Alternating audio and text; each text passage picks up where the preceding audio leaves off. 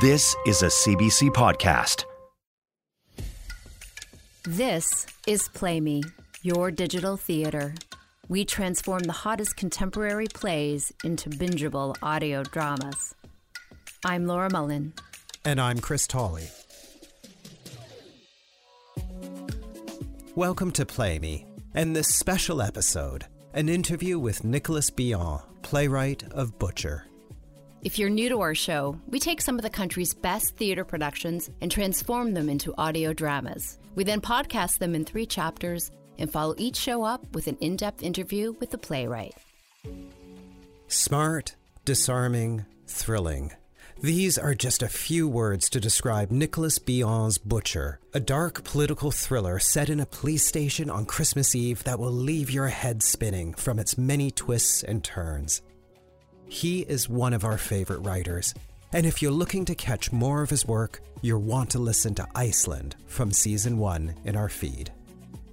Nicolas writes for theater, television, and film, and his work has been produced around the world. His writing has garnered over a dozen awards, including a Governor General's Award for Drama, a Canadian Screen Award, and a Writers Guild of Canada Screenwriting Award. His play Butcher is currently in development to be made into a feature film. I had the pleasure of sitting down with Nicolas to talk to him about what compelled him to write Butcher, why he hired 2 linguists to create a brand new language for his play, and how he likes to tackle violence on stage.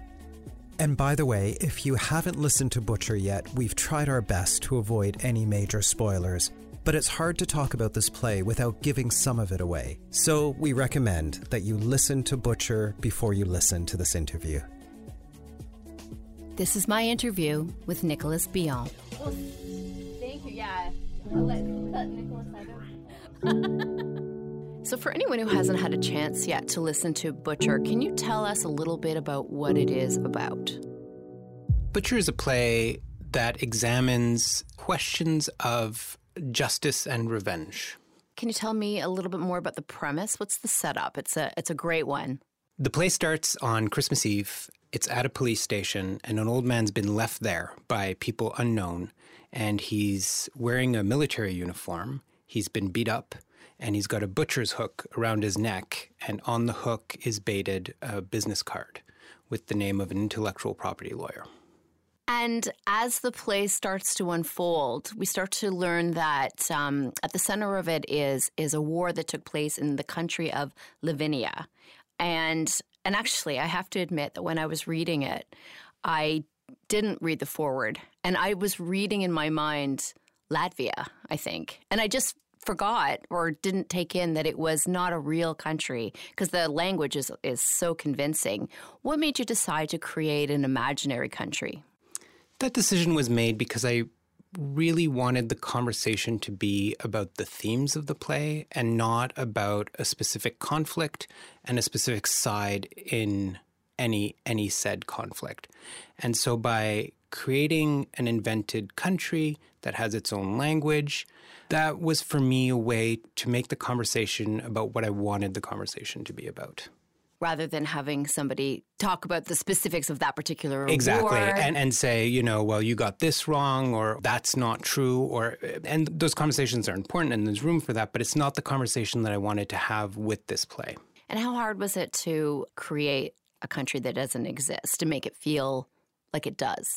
Creating the country was quite easy. It was creating the language that was, and I say it was difficult, but actually it was quite easy for me because I literally went to the University of Toronto Slavic Languages, knocked on a door, and spoke to Dr. Christina Kramer and basically asked her to invent a language for me. And within 5 minutes, she agreed. So it was really quite, from that point of view, it was quite easy. Do you know anything about her process in doing that? I don't know anything about the process in detail, but I know that Dr. Kramer and her collaborator, Dragana Obradovic, were very precise in how they invented this language. It has its own syntax. It has its own grammar. They really did an exceptional job at creating this language and making sure that it sounded both authentic and gobbledygook at the same time. Is it inspired by another language? It's a combination of several Slavic languages, so that's why it has a kind of Slavic flavor to it, but why it's not understandable by anyone because the words are complete nonsense. And do you know anything about the process for the actors to be able to figure out what that accent was and to be so convincing that they were indeed talking about something that could be understood by other people? So the one thing that I did ask Christina when I first approached her was this language has to be phonetic because the actors have to be able to learn it phonetically. So I think that once that was in place, then it became a lot easier just in terms of like memorizing for the actors. But then Dragana recorded all of the dialogue in Lavinian in her own Slavic accent. And so we gave that to the actors and we made it available to other productions. And so when actors who needed to speak the language had a reference to it, also to how it sounds. One thing I thought was really interesting was in reading the play, I had the privilege of knowing what the characters were saying in that language. But I know that a lot of it isn't translated for the audience, which has an interesting alienating effect. Yet you feel like you sort of know what they're saying. Why did you choose to have so much of the dialogue in something that the audience wouldn't know was said? One of the first scene, in fact, that I came up with for the play was this confession that was made, and it's still in the play, and it's very close to its original form. And I wanted this confession to be done in such a way that we as an audience receive the violence of it without receiving the details of it, because we don't need the details. And in fact, in some ways, and this is a bit of a thing for me, is I'm not a big fan of violence generally. And I always laugh a little bit when I say this because I think people think Butcher is a very violent play. And I think there's obviously a lot of violence in the play, but the violence is either abstracted or obfuscated in some way, and in some cases linguistically, and in some cases it was partially the staging that people have done. But the parts where we see physical violence, that physical violence is somehow hidden in some cases, or again, abstracted in some way. I actually wanted to ask you about that because I had heard about the actual stage production and people fainting in the audience. Even though the violence is obscured, as you say, I guess the implied violence is enough to push people on the edge. Can you talk a little bit about that? I think people's imaginations will always do a better job than I will of filling in the kind of blanks that I've left there. And I think that's where a lot of the reaction to the play in terms of its violence comes from. And one of the things that I always ask when, a couple of times people have confronted me about the violence of the play, and I always ask them, I'm like, what did you see? What did you actually see? Because there's not a lot that they see, but their mind fills in the rest. And for me, that's part of the beauty of theater. So even though that you were able to obscure some of the violence in the play, you as a writer had to research torture, genocide, assault, all that stuff. And I just wonder, to be able to create that so convincingly and to make so many unique characters with diverse perspectives, you obviously had to do a lot of research and you had to sort of go there mentally. For someone who doesn't like violence, how does that affect you? It's hard. It's hard to do that research, but it's reality. It's going to sound horribly cliche, but it's the human condition. We're a species that is very violent towards each other. And so in some ways, there's no point denying it. And so while the research is hard, for me, it's important, and it makes me understand more about being human and, living in this world.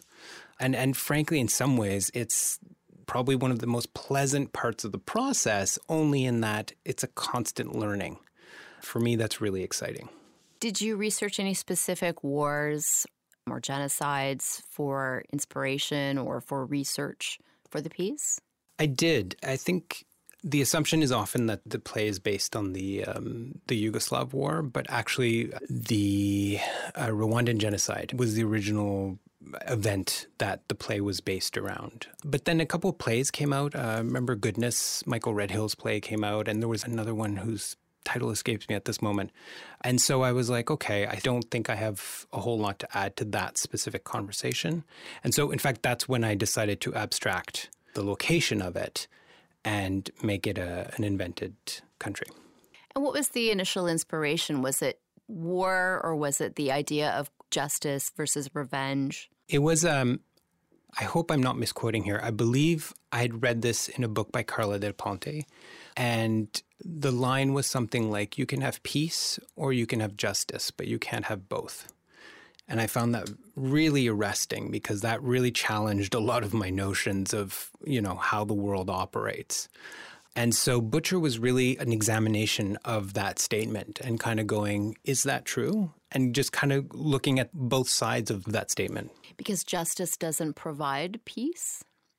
Because in order to have, I think, I really don't want to speak for her, but I think what she's getting at is that any attempt at real justice means that someone is not going to be happy with that result. And so peace is not possible in a situation like that. And I find it a really challenging statement. And while I really don't have an answer for it, I would say that my experience in researching and with Butcher kind of leads me to think that I think she's right. What I thought was so interesting about it was there were so many different perspectives, and whether it's revenge or justice, it depends on who the person is. And you can't say necessarily that this person received justice because it depends on your definition of justice. And in the play, it sort of goes through all the various stages of what can be considered justice, and that's not actually how that one character would define it. Another really interesting thing about this play is that it deals with politics and war and genocide, but it's very entertaining. How do you thread the needle between those two things? I think if I had a cardinal rule for writing a play, it's don't bore your audience. And that is not to say that it needs to be trite or that it needs to be, just pure entertainment. But I think it's really important to keep in mind that theater is written for an audience. It's not written for the actors. It's not written for me. It's not written for the director. It's for the people who are coming to see the show. And so with Butcher, I wanted to be sure, in a way, because the material is so heavy, and in some way because the thematic question behind it is kind of heady, I think it needed a counterbalance to that. And so I immediately thought, well, it needs some kind of thriller, it needs a thriller sort of vehicle for that to go through. And so I went back to Hitchcock, who is kind of a touchstone in terms of how films are kind of constructed. And I mean, a lot of that, I will say, is he worked with excellent writers. And so it was with Butcher, I kind of looked at it in the same way, in that if we stop, I find with Hitchcock, if you stop the movie, everybody's asking the same question. And so with Butcher, I was trying to do the same thing. If I stop the play at any point, I want to be sure that everybody's asking the same question. So that's sort of where that came from. And the humor at the beginning, in particular with Inspector Lamb, is very disarming. It feels like it's going in one direction. And then as it unfolds, there's so many twists and turns without giving them away. When I was finished, I was like, wow, nothing is as I think it was at the beginning. Nothing is as it seems. And then I'm like, how did I get fooled? Like, how in the craft was Nicolas able to make me believe these things and not see them coming? And obviously, there must have been a lot of rewriting for that to happen. I'm just wondering if you can talk a little bit about the craft of planting those red herrings or those false realities. Yeah, I think you used the perfect word, which was disarming. I find humor is a very, very effective way of not tipping your hand in terms of what's coming next. I did a very similar thing with Elephant Song. Elephant Song starts with a lot of humor, and at one point there's a turn, and the turn is a bit unexpected only because it's also a tonal shift. And I think with Butcher, there's a similar thing. So I wonder, as a writer, if you were handing it over for people to read a lot to find out if they saw things coming. Because once you know, yes, absolutely, everything is foreshadowing. How did you test that theory, test knowing that you couldn't see the twists coming? Yeah, that's interesting because it's the kind of play where you only get a first read once. I mean, that's kind of obvious, but somebody who's read it before, when they read it again, they can't give you the same kind of notes that they could on a first reading because they know what's coming.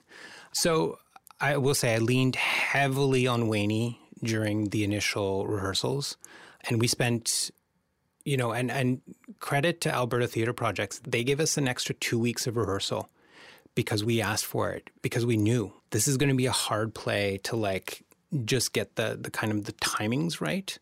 And we didn't have an ending. I kept going back and forth on the ending, and I kept doing very, very bad things with the ending. So it took a while to find the right note for the ending. I wanted to ask you about that because I know Chris and I have talked to you before. And I remember asking you if you know the ending when you write a play. Did you know essentially the ending, but you were just trying to finesse the exact moment? Yeah. That's exactly right. Yeah, I knew what the ending was, but I didn't quite know what the right image was to finish the play on. It's hard to talk about it without giving anything away. But there is a character that appears at the very end, and there was a lot of back and forth on what to do with that character, and I was gung-ho on having that character speak. So there are versions of this play where there is an entire dialogue between that character and another character. And it's so funny to look back on it now. It's horrible. It's terrible. I don't know what I was thinking. But thankfully, I had good people around me who were like, please don't do that. And now you see that character shouldn't speak. Oh, yeah. No, it's absolutely the right decision that she doesn't say a word. I wonder if you needed to get that out so you sort of know who she is and what that moment is. Probably.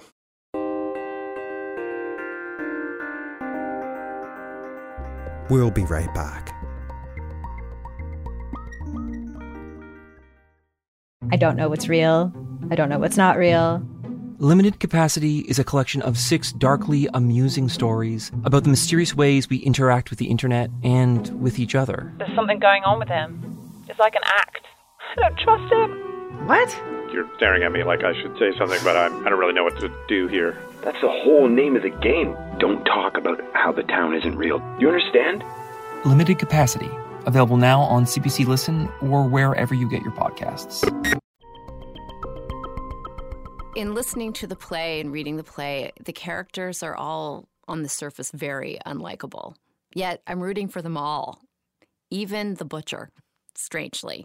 How did you craft that, or were you thinking about making sure that the audience would have some empathy for these people, even though really none of them really deserved it? Yes, I think it was important that the characters not be stuck in a good versus evil duality. And so I really wanted to find ways where each character had elements of them that were recognizably human and that we could all in some ways relate to, so that there is a separation between one's actions and who one is.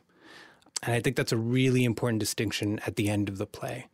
So that's where that came from. And again, humor, very helpful to do that. Funny characters are automatically more likable. But there are obviously other ways of doing that too. There's, one's relationship to one's family is a big element in that. And so all of these things help to create a more interesting play and character. In fact, that's a lesson I learned from Iceland, where Halim is a very, very difficult character to like, and yet it's the character that people like the most often.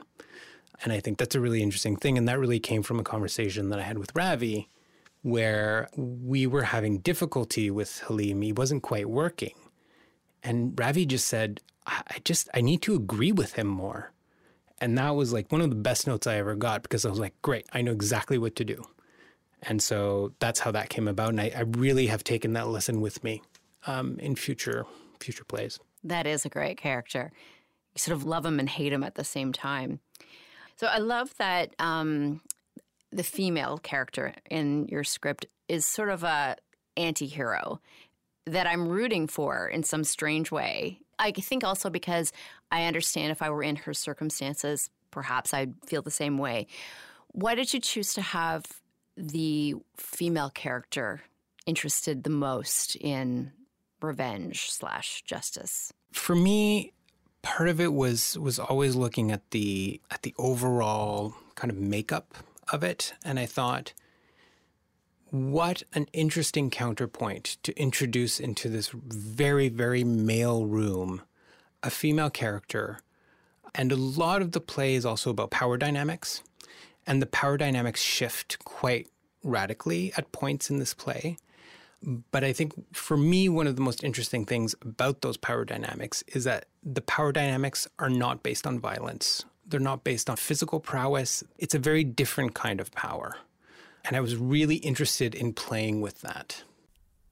We have a lot of people that are writers that listen to Play Me. And I'm just curious if you can talk a little bit about your process overall. So I think one of the important things to keep in mind is that I'm still learning my process. It's a very mercurial thing.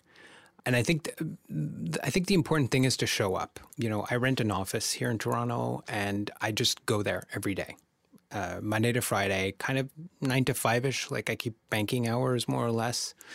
And, you know, there are days when I don't write a word. There are days when I'm like, I go down some silly YouTube vacuum and it's terrible. But in some ways, I feel like as long as I show up in the morning at the office, that's a really good start. Because at some point it will unblock and then you're there and then you can work. I think keeping in mind that perfection is not the goal, just writing is the goal. And I think that's really how I've approached things. I think I've been much kinder to myself in the last few years, which has been a really good thing. I think I used to be so like, it needs to be X number of words a day or else. But then you realize there really is no or else. So I think that it helped to kind of just be nicer to yourself about the bad days, because ultimately, hopefully, the good days outweigh the bad ones. Do you find it an isolating or lonely profession when you're actually doing the writing? Yeah, it is. But I think that's actually probably part of the reason I also rent an office is it's a work share space. So there are other writers around me all the time. So when I need to be alone and writing by myself, I just go to my little cubicle. And when I need to chat and be more gregarious, I go out to the kitchen and I talk to people. So it's actually a really great balance. You don't find people being around you distracting if you're writing dialogue, or you can tune that out? I got headphones and I know how to use them. Any tips for writers that are just starting or just trying to find their way? I think, the obvious one, which is write. Don't talk about writing. Don't worry about what tool you're using. Don't worry about what software you're using. Just write. And I would say the other thing, and not to be too much of a broken record, is the idea of don't bore your audience. Don't tell your audience something they already know, and just tell a good story. I have to say one of the things I really like about Butcher and Iceland is that they are about things and they make you think about things, but there's no overt lesson. So many times when people write about issues, it's sort of like, and here's the writer's takeaway for you. And I like that you can be so entertaining and make people think on a number of levels and not sort of feel like they're supposed to think one thing because that's what you were implying. Yeah, I think I know so little. And so part of the joy in a way of writing a play is being able to have an argument with yourself as a writer and go, I don't know what the answer is, but I'm much more interested in the question. I think it was Carol Churchill who says plays are about asking questions, not answering them. I'm paraphrasing, but I've always felt that is very true. And in fact, anytime I go to see a play where I'm like, oh, they have the answer, I'm just not interested. I just don't find that that's a good way to have a conversation. Well, speaking of having a conversation, thank you so much for letting us make Butcher into a podcast as well as Iceland. I think it's a great play for people to listen to, not only for the piece itself, which is amazing, but it's just such a well-crafted script that I personally love to just listen to it over and over again. And I think it's an excellent thing for people to be able to glean some ideas from. Thank you very much. Thank you so much. It's always a pleasure to work with you and Chris. That was Laura's interview with Nicolas Billon. To listen to all of the episodes of Butcher or to hear Iceland, also by Nicholas, please subscribe on Apple or Google Podcasts or listen through the new CBC Listen app. And while you're there, please consider rating and reviewing us. It makes a big difference in helping us get our podcast out to as many people as possible. And also, we love connecting with our audience. If you'd like to let us know what you think of our show, please email us at playme@cbc.ca. And don't forget to follow us on Instagram at playmepodcast. That way you can get some behind-the-scenes glimpses into how we put together this podcast. We'll be back in January with Boy in the Moon by Emile Scherer, adapted from the best-selling novel by Ian Brown. Special thanks to our CBC producers, Fabiola Melendez-Carletti, Cecil Fernandez, and Tanya Springer. The executive producer of CBC Podcasts is Arif Noorani. The senior director of audio innovation is Leslie Merklinger. Play Me is produced by Laura Mullen and Chris Tolley. Play Me is funded by the Canada Council for the Arts and the Ontario Arts Council. Play Me is produced by Expect Theatre in partnership with CBC Podcasts. For more information on our plays and artists, please visit playmepodcast.com.